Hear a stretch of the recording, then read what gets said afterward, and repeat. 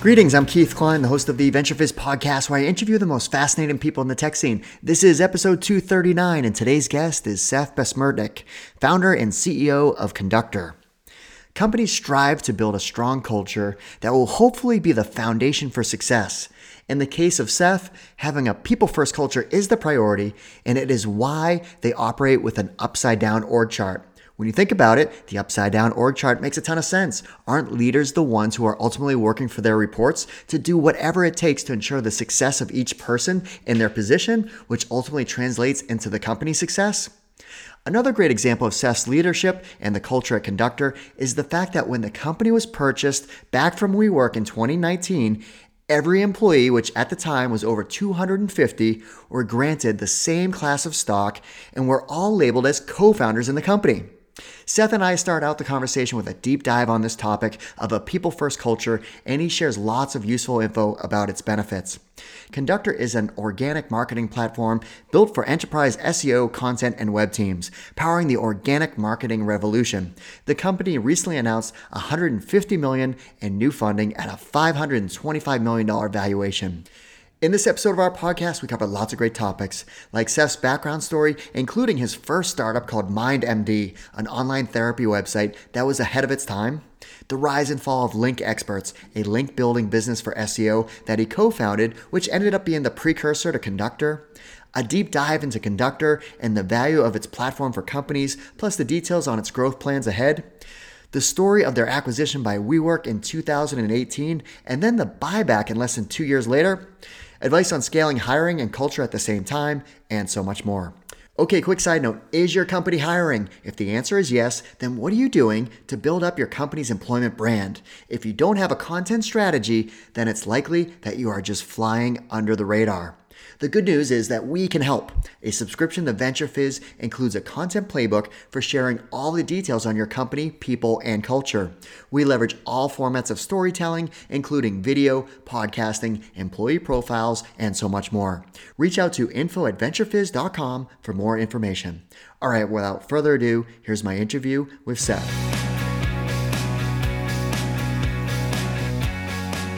Seth, thanks so much for joining us. Very excited to be here. Thanks for having me. I'm so excited because there's so much to talk about in this episode. I obviously spend a lot of time researching each guest before we jump onto the podcast. And I just discovered a treasure trove of information that we could talk about of your story of building companies and acquisitions, buybacks. There's so much going on. But one of the things that I took away from my research was your philosophy as an entrepreneur of doing everything you can to take care of your people, which I think a lot of companies try to do the same or mimic an approach that is, hey, it's all about our people. We want to build a great culture. And then I think there's other entrepreneurs that take it to a whole different level. So talk about your philosophy around being a people-first culture, and how is that a key differentiator when it comes to actually building the culture of Conductor, and why other entrepreneurs should do the same? Yeah, thanks for the kind words, and there's a lot to unpack there about being people first and caring about people, and I think there's a significant amount of gradients as to from all the way from just saying things and not doing them to on the other end of the spectrum. It's like embedding your culture into your corporate structure, right, and making it like a legal thing, not just part of how you run a company. So there's a lot of different specters on how people-centric you can be, and obviously different points of time you can ebb and flow. Our general thinking is that, you want to make a difference for your customers in a business, right? You start a company, you want to solve a problem, you want to make a difference for customers. And the way to do that is it starts with your people, right? Your people make your products, your people make your service. Your people are there to support your customers, to fulfill on the needs of your customers. So if you first take care of your people, then this will be the primary way to take care of your customers. And ideally, if you have a business where helping your customers helps their customers or helps the world some way, helps make something better, you can kind of get into this flywheel, which is like you can help your people, help your customers, help the world, and do it all over again, right? And that's like a general formula that we tend to think about.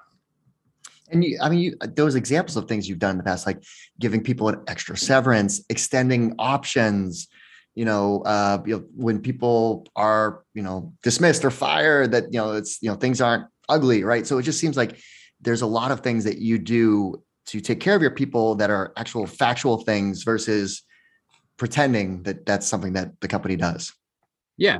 I don't want to paint a picture that it's either pretending or not pretending, right? Like there's a lot of gradients, and I think every company is on a different spectrum of that, and works differently. When I think about what I want to accomplish in life, and I often think about like my what the obituary will say, what will say on my tombstone, what will I be remembered as, what will Conductor be remembered as. When you look at that, for me, the path of getting to where you want to get to is really just as important as the outcome. The path really matters. It's one of our values and our principles here. The path matters.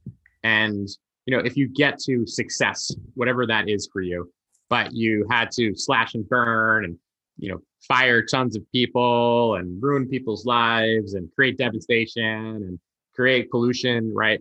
This you could still have success, but that's the wrong definition of success. Mm-hmm. To me, it's success is about rising up all stakeholders of an organization, your customers, your employees, your industry, your local communities, your investors. So for us, we're trying to figure out how we can build a company and make all of those functions be there. And there's a lot that goes into that. And again, I do think it starts with your people. Your people make the impact. Your people make all the things. Like right now, Conductor, we're somewhere between like 300, 350 people. Every time we hire another person, that's less impact that I have individually or any leader has here. And it's about the people who make it go happen, right? All the org charts at Conductor, I actually just went by the desk of someone who just joined our people team, and I saw she was making an org chart. And I said, hey, we don't do org charts with the leaders on the top here. The leaders are on the bottom. And she said, why? I said, well, who? I said, we were talking about our chief people officer, Irene. I said, well, do you work for Irene or does Irene work for you? And she says, well, it's hard for me to say, but, and I said, and I cut her off. I'm like, no, Irene works for you, right? She's here to help you be successful. That's why the leaders are on, the leaders on the bottom of the org chart.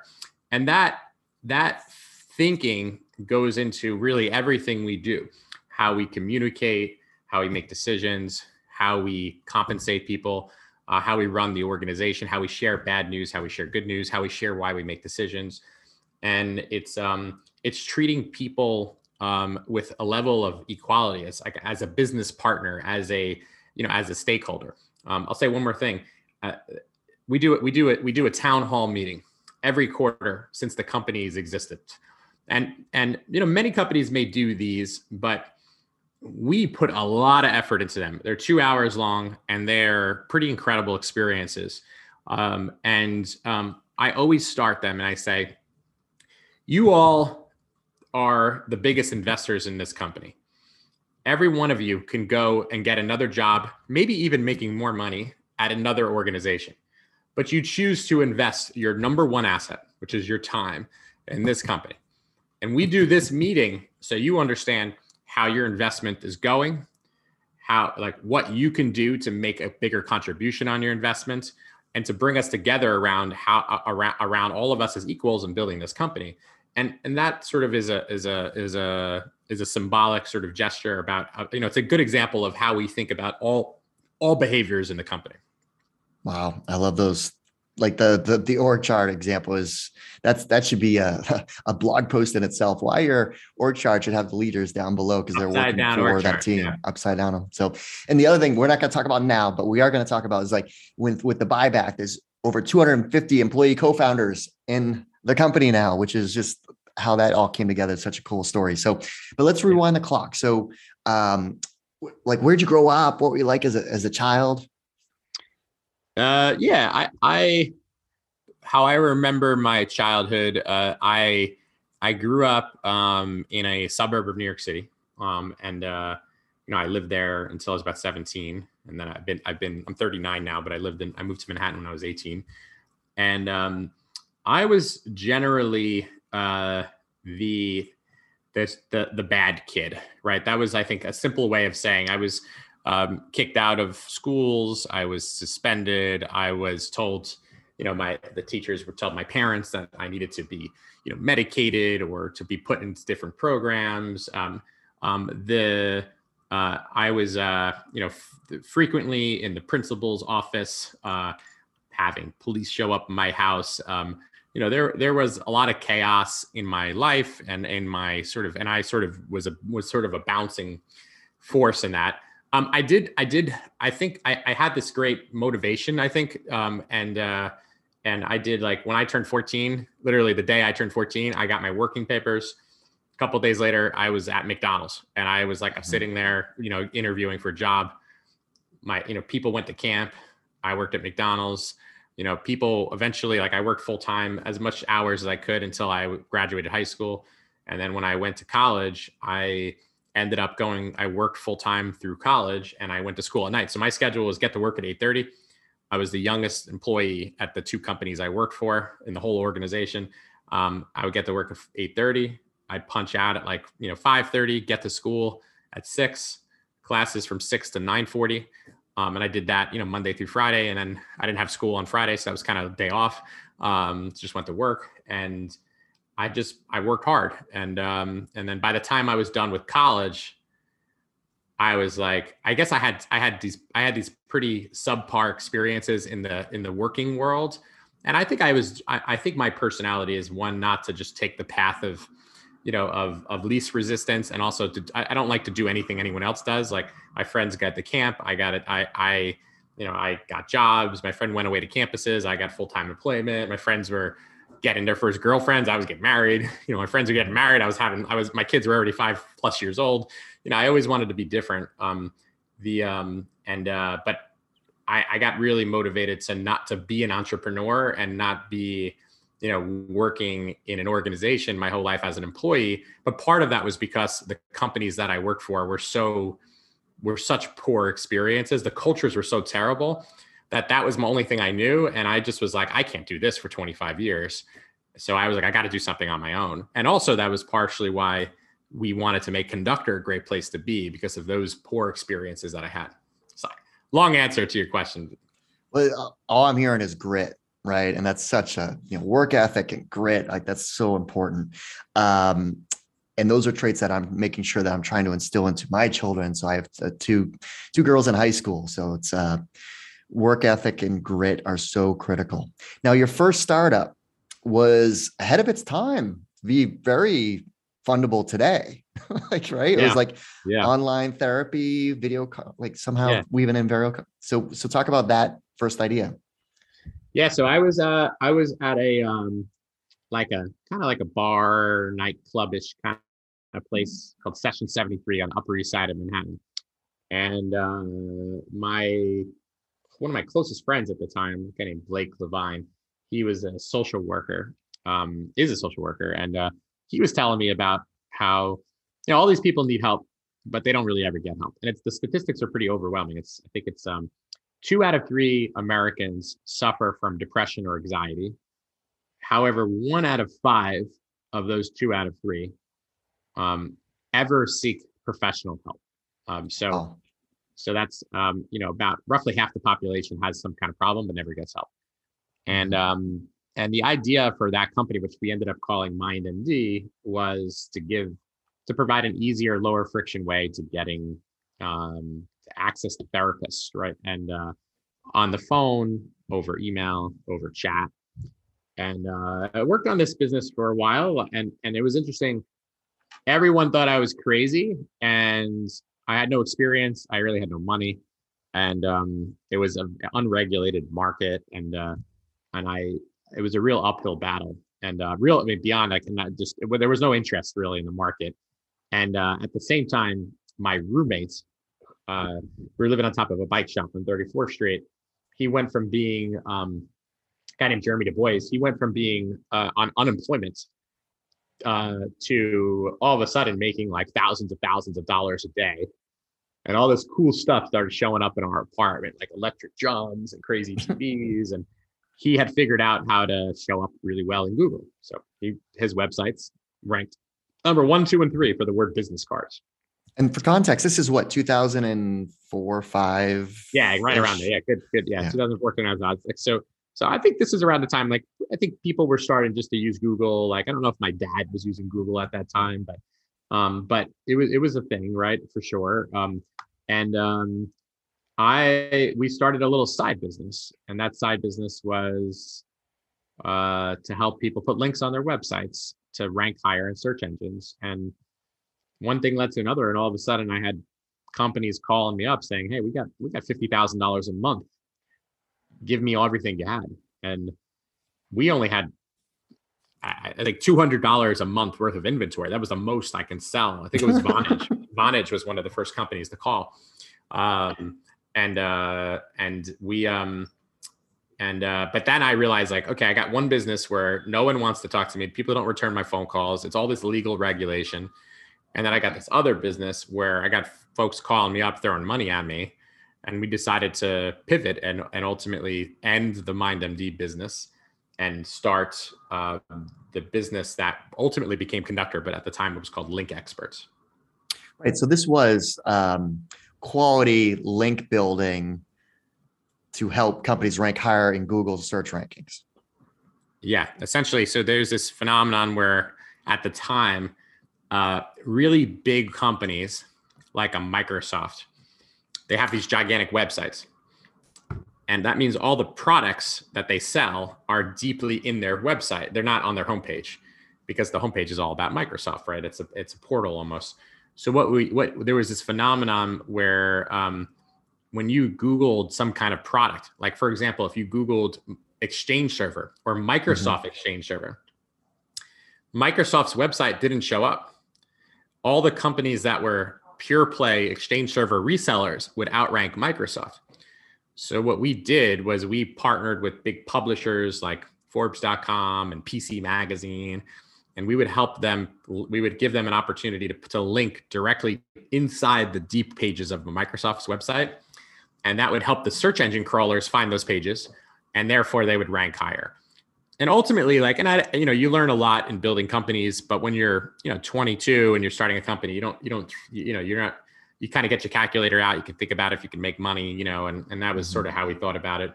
But ultimately it was a very short-term problem that Google had, right? It was like a sort of arbitrage of time. And over time, that became something that was not necessary. Like, even today, like, it's not really that's not a necessary thing in the world, because the search engines are good at crawling websites. You don't need people to go out and get links to go and do that. So this was a relevant solution based on that error of helping, like, a Microsoft rank where they should rank for their own product.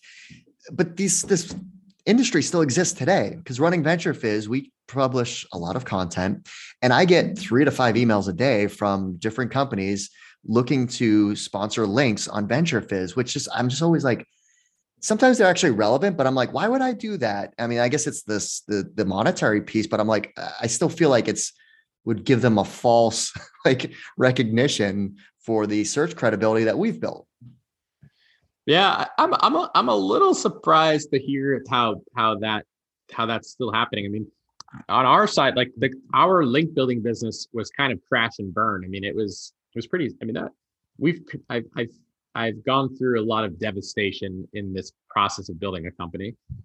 Not a victim, but I definitely have gone through. We've gone through some stuff, and we built that business up to like a $25 million business, and short amount of time, it went down to less than 10 and is now a 0, right? And that's for a lot of reasons, but I'm surprised that that's still like as valuable. But for those who are listening, the search engines use links as citations, right? To as endorsements. And when you put a link in a piece of content to someone else, you're endorsing them, you're giving them credibility. And that's still a factor that is used to determine how a website ranks. It's a much, much smaller factor than it used to be, but it is a factor. So everyone's looking for an edge to try to show up in a search engine. Showing up in a search engine is like, it's a modern day, treasure hunt, right? Like, it's the pot of gold, right? You show up there, that's where all the customers are. And if you can link to someone that can help them. So I'm a little surprised, but maybe not that surprised. I mean, it still has an impact. So how did you eventually come up with the idea of Conductor? Yeah. So I look back at things and I don't know how I had I don't think I was impressed with myself at the time. But I guess I am a little now thinking backwards, because we had this business that was this growing link building business. And we raised VC money pretty early, and the link building business was not like a VC kind of company, right? It was like it was a good business to be like, hey, let's look at how much we have at the end of the month and let's split up the profits. I never did that. I've never even taken up a profit ever from the company since then, or ever. And but what we found was that when we were helping these companies build links to their websites, they didn't know anything about how they were performing on the web. So, for example, they knew a lot about when someone got to their website, how do they get eyeballs? How do the visitors do on their websites? So are they clicking on these pages? Are they converting? But when it comes to how people find them on the web, when someone searches in Google, when someone looks in YouTube, when someone's just on the web, they're not on the website, they had no visibility into this. So we thought, well, if we can create a system that crawls the web like Google does, but instead of building a search engine, we can build like an analytics platform to people to understand what consumers are finding on the web, that this would be super interesting. And I basically, after work every day, I had a designer come, and we basically built a sketch of a software platform that was a PDF file that represented this product. It was like a clickable PDF prototype. Today, there's like software applications that do that, but we used PDF at the time.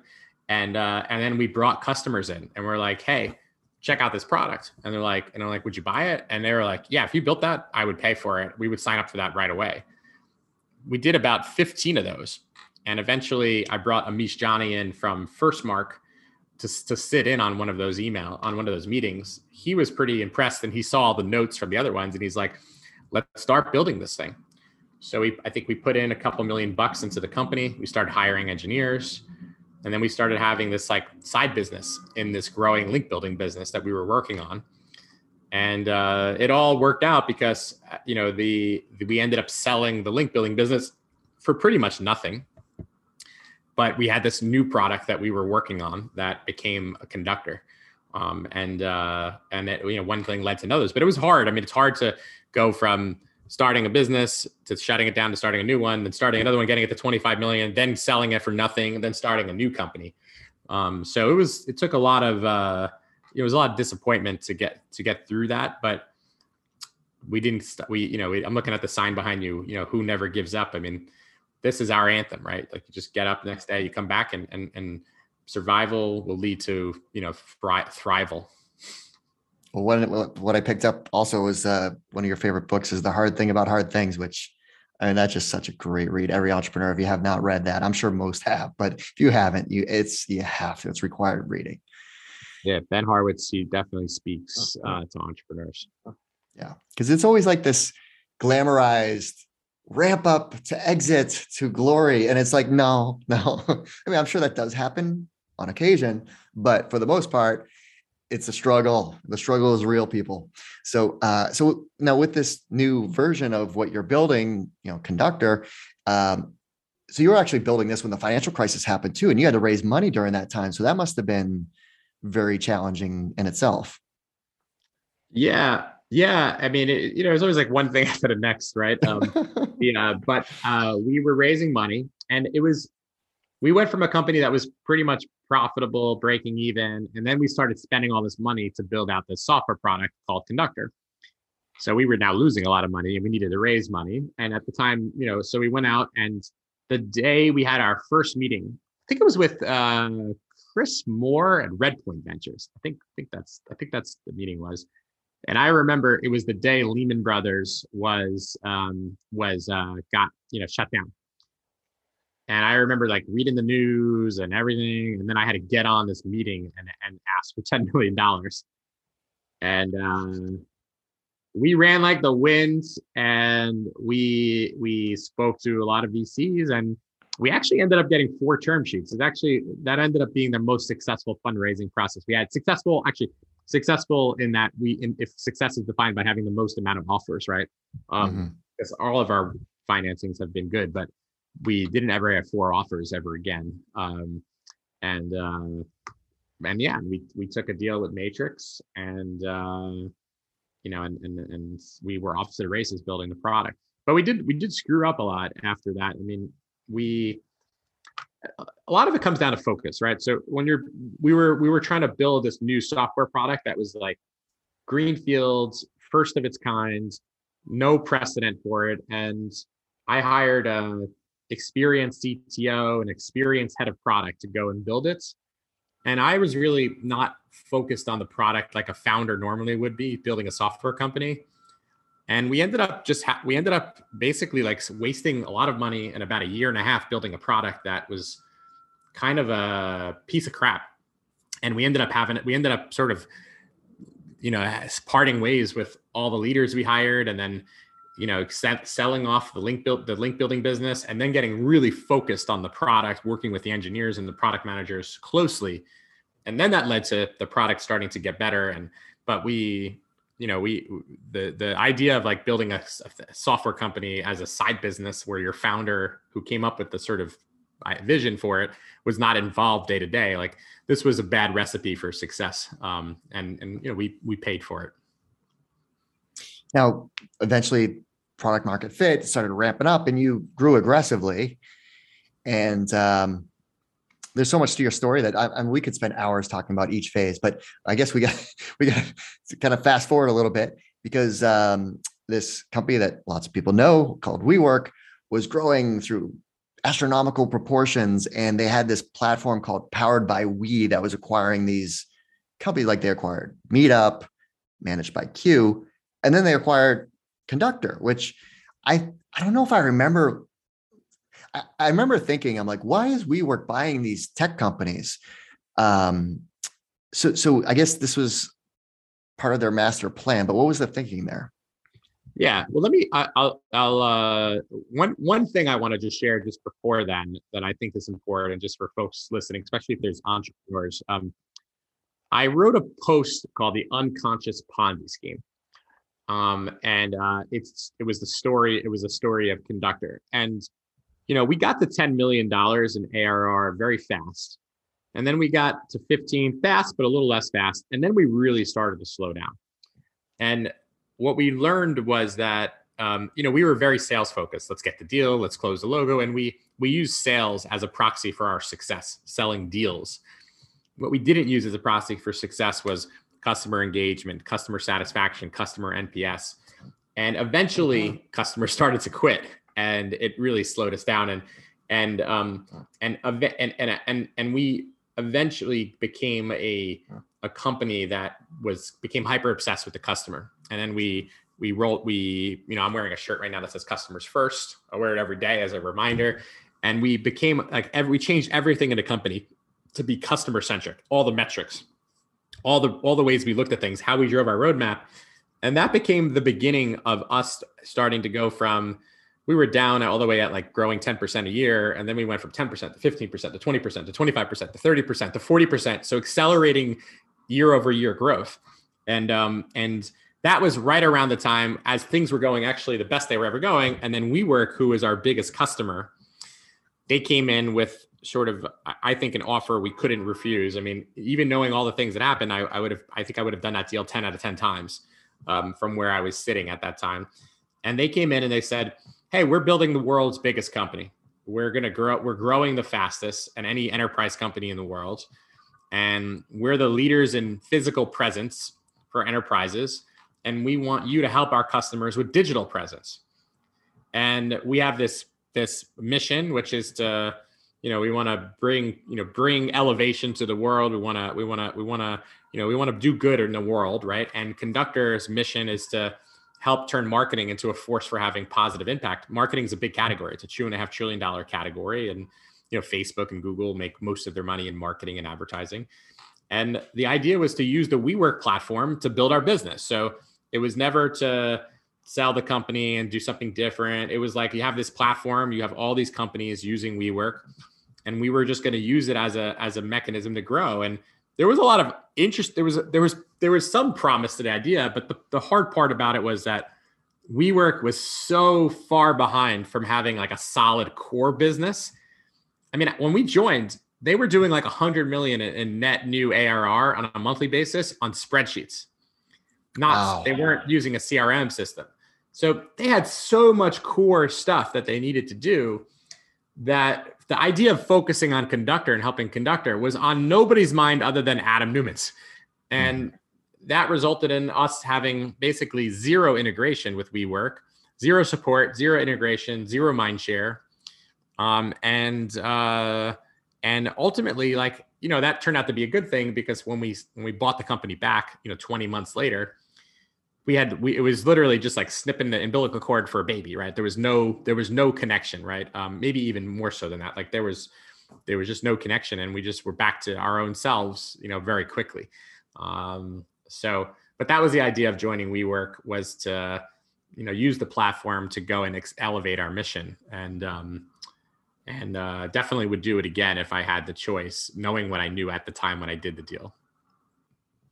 So was it, so WeWork had to start to divest assets, and that's when the opportunity arose for you to buy back the company? Yeah. So I had the first year at WeWork was really exciting, right? It was a roller coaster, a lot of highs, a lot of lows.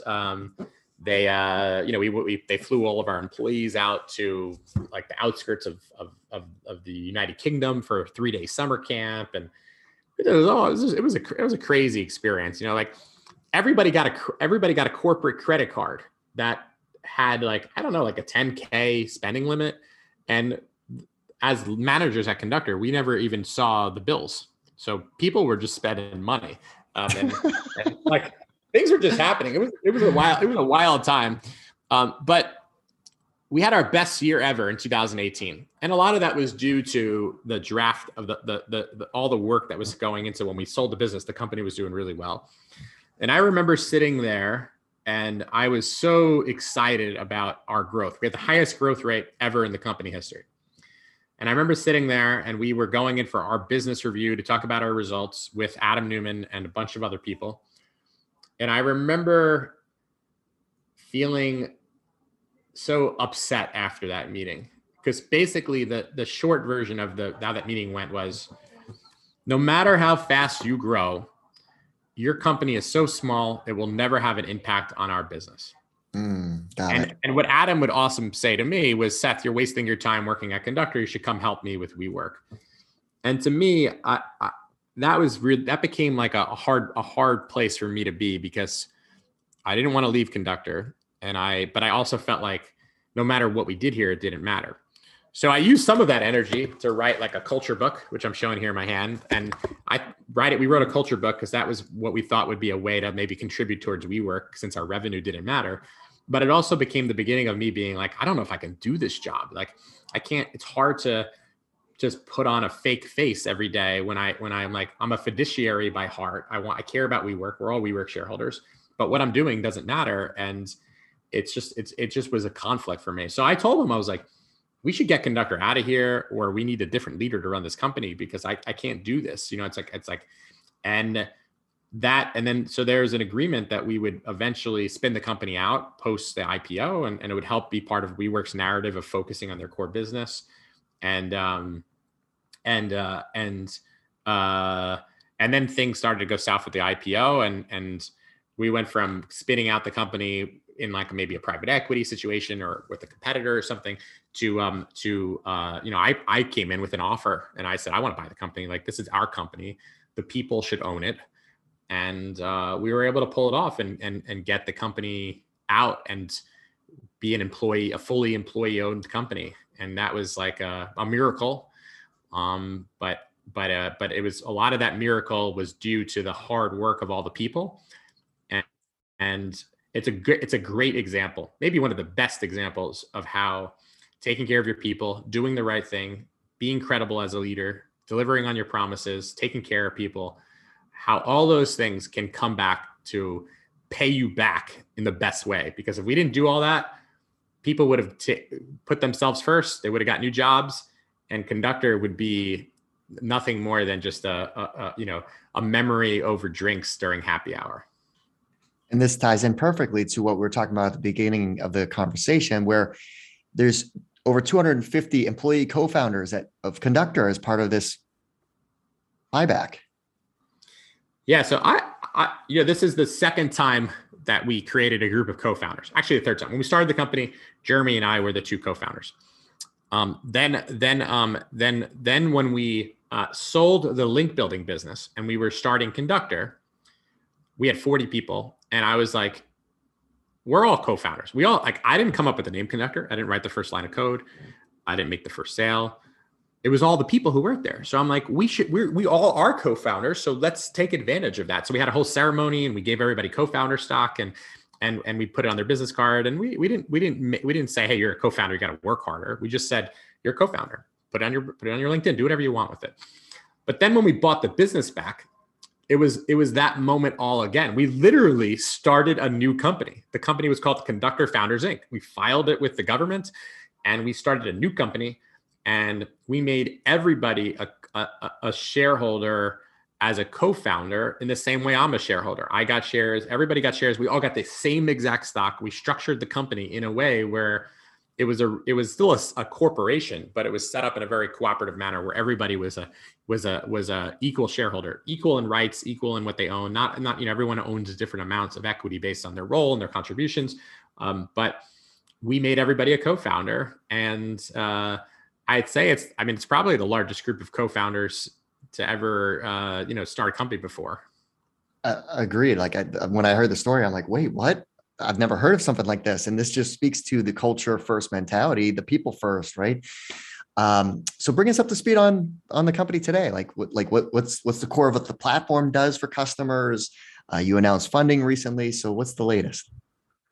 Yeah, we bought the company back in December of 2019, and I know this.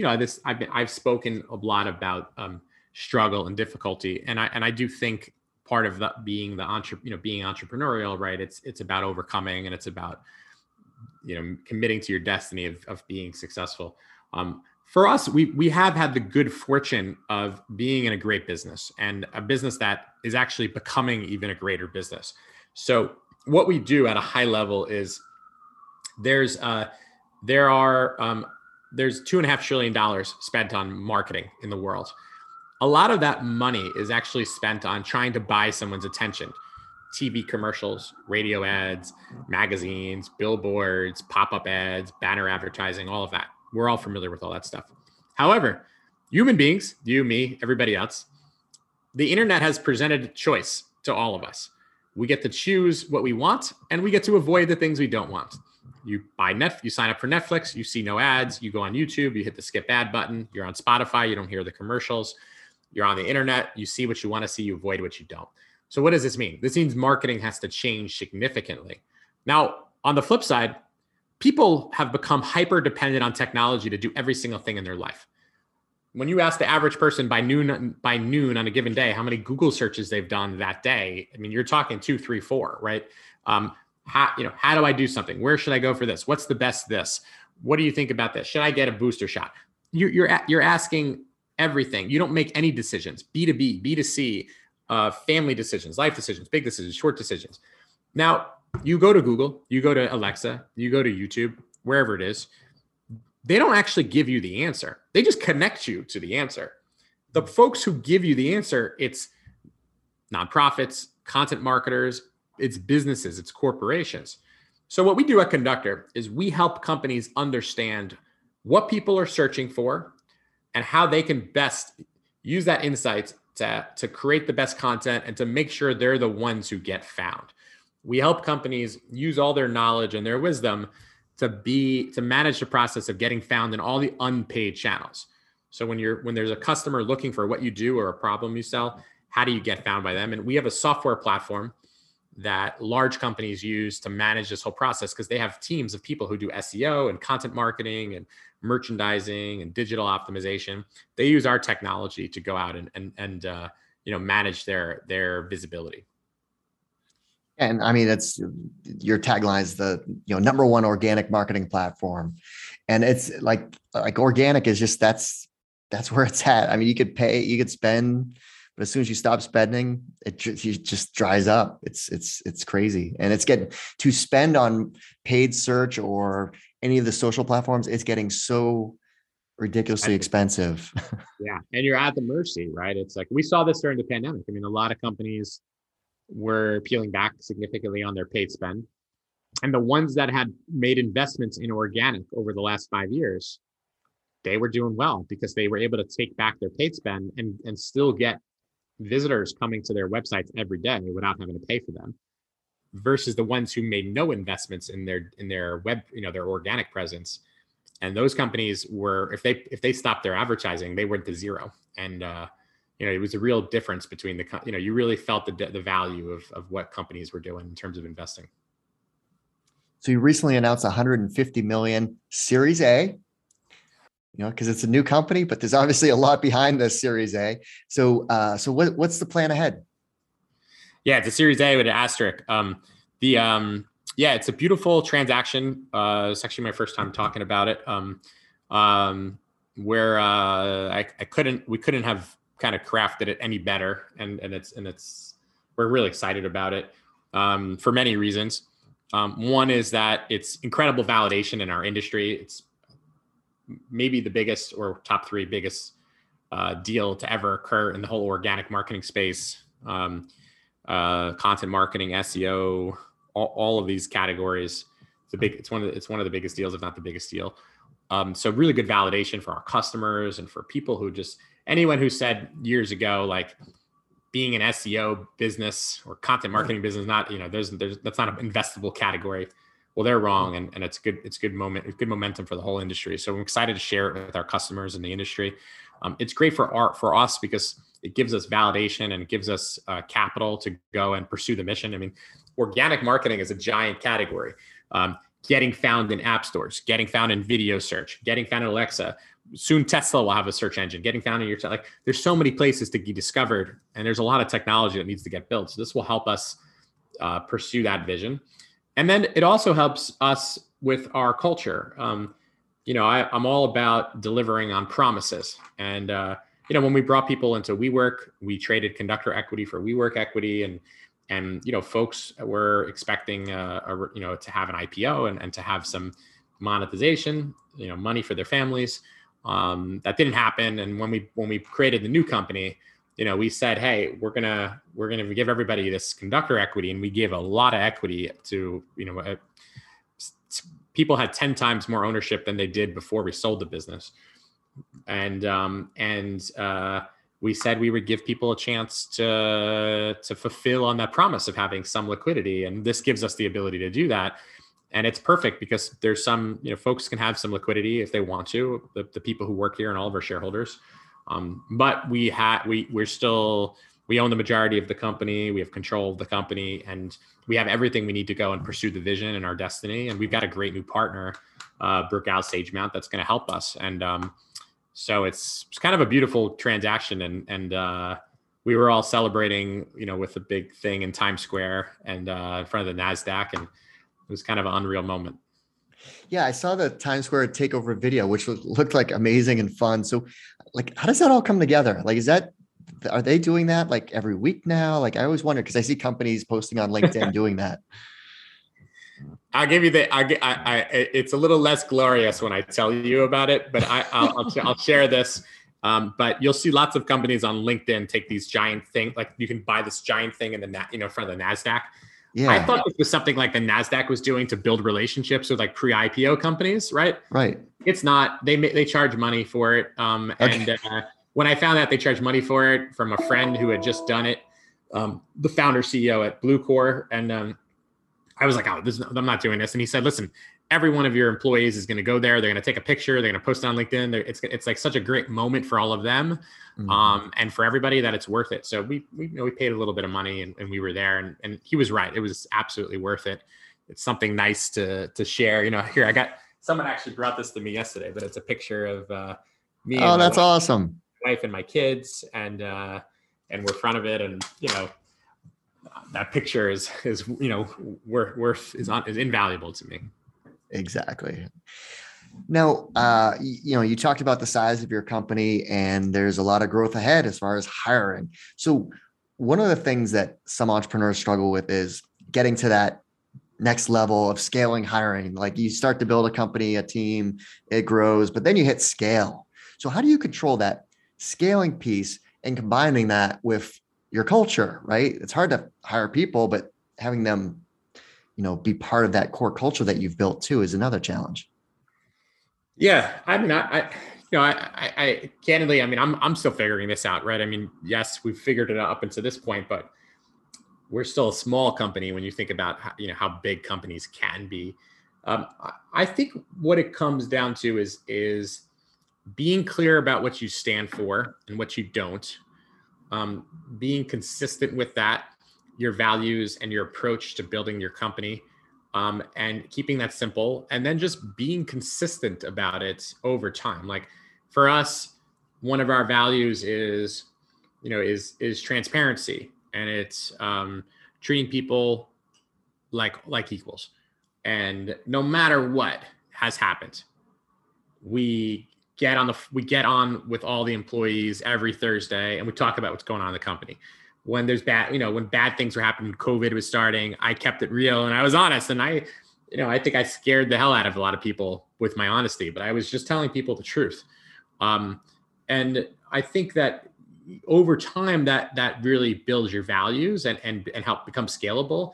And then I think part of it is having this, making sure that your leadership is following these virtues and these values, and having to make tough decisions when leadership's not coaching them. But ultimately, you can't say, hey, we stand for transparency and empowerment, and then you have leaders that are not transparent and don't empower people and are top down. That doesn't work. So you have to coach those leaders and work with them. But ultimately, if they're not there, then you have to make hard decisions and bring in the right leaders who do have the values, because leaders are what defines very much the culture of a company. You're busy building a company, but when you do have time outside of work, what do you like to do for fun? Yeah, I have a lot. I mean, there's a lot of stuff I like to do. I think, one of them for sure is like spending time with my family, right? I've got 2 daughters who are 9 and 11. I've got an amazing wife, and love to do stuff with them. Whatever they want to do or whatever I want to do. Doing things with family. I think my kids are still young, but you watch life go faster, right? Kids are a nice barometer for time, and you realize it's finite. And I think as I get older, right, I definitely value that even more, and want to be there for everything and be a part of their lives, and be a good father. I love sports, so I've become obsessed with pickleball in the last 2 years. So pickleball is like this crazy sport that many people haven't heard of, but it's this combination. Have you heard of it? Oh, of course. Yeah. It's everywhere now. Yeah. It's like a combination of tennis and ping pong, and I love it. So I love playing pickleball, and I want to build the first pickleball court here in Manhattan. I don't know how I'm going to do that, but I want to build one. And that's a passion of mine, just playing sports and trying to just keep up with myself, and then learning, reading books and just trying to get better. I mean, it's fascinating how much there is to learn in the world, and I'm always interested in trying to figure out new stuff. And I think long-term for me, one of my passions is entrepreneurs. And I think as I get older and I think about the rest of my life, helping entrepreneurs and spending time with entrepreneurs and sharing my whirlwind of mistakes with entrepreneurs is definitely something I enjoy doing as well.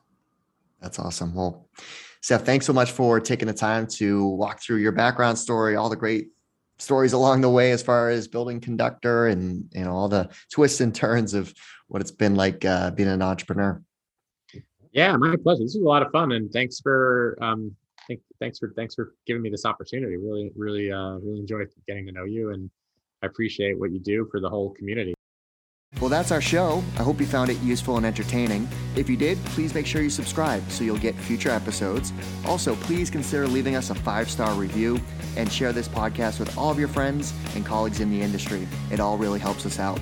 Last but not least, don't forget to visit VentureFizz.com, the most trusted source for tech and startup jobs, news, and insights. Thanks for listening, and I'll see you next time.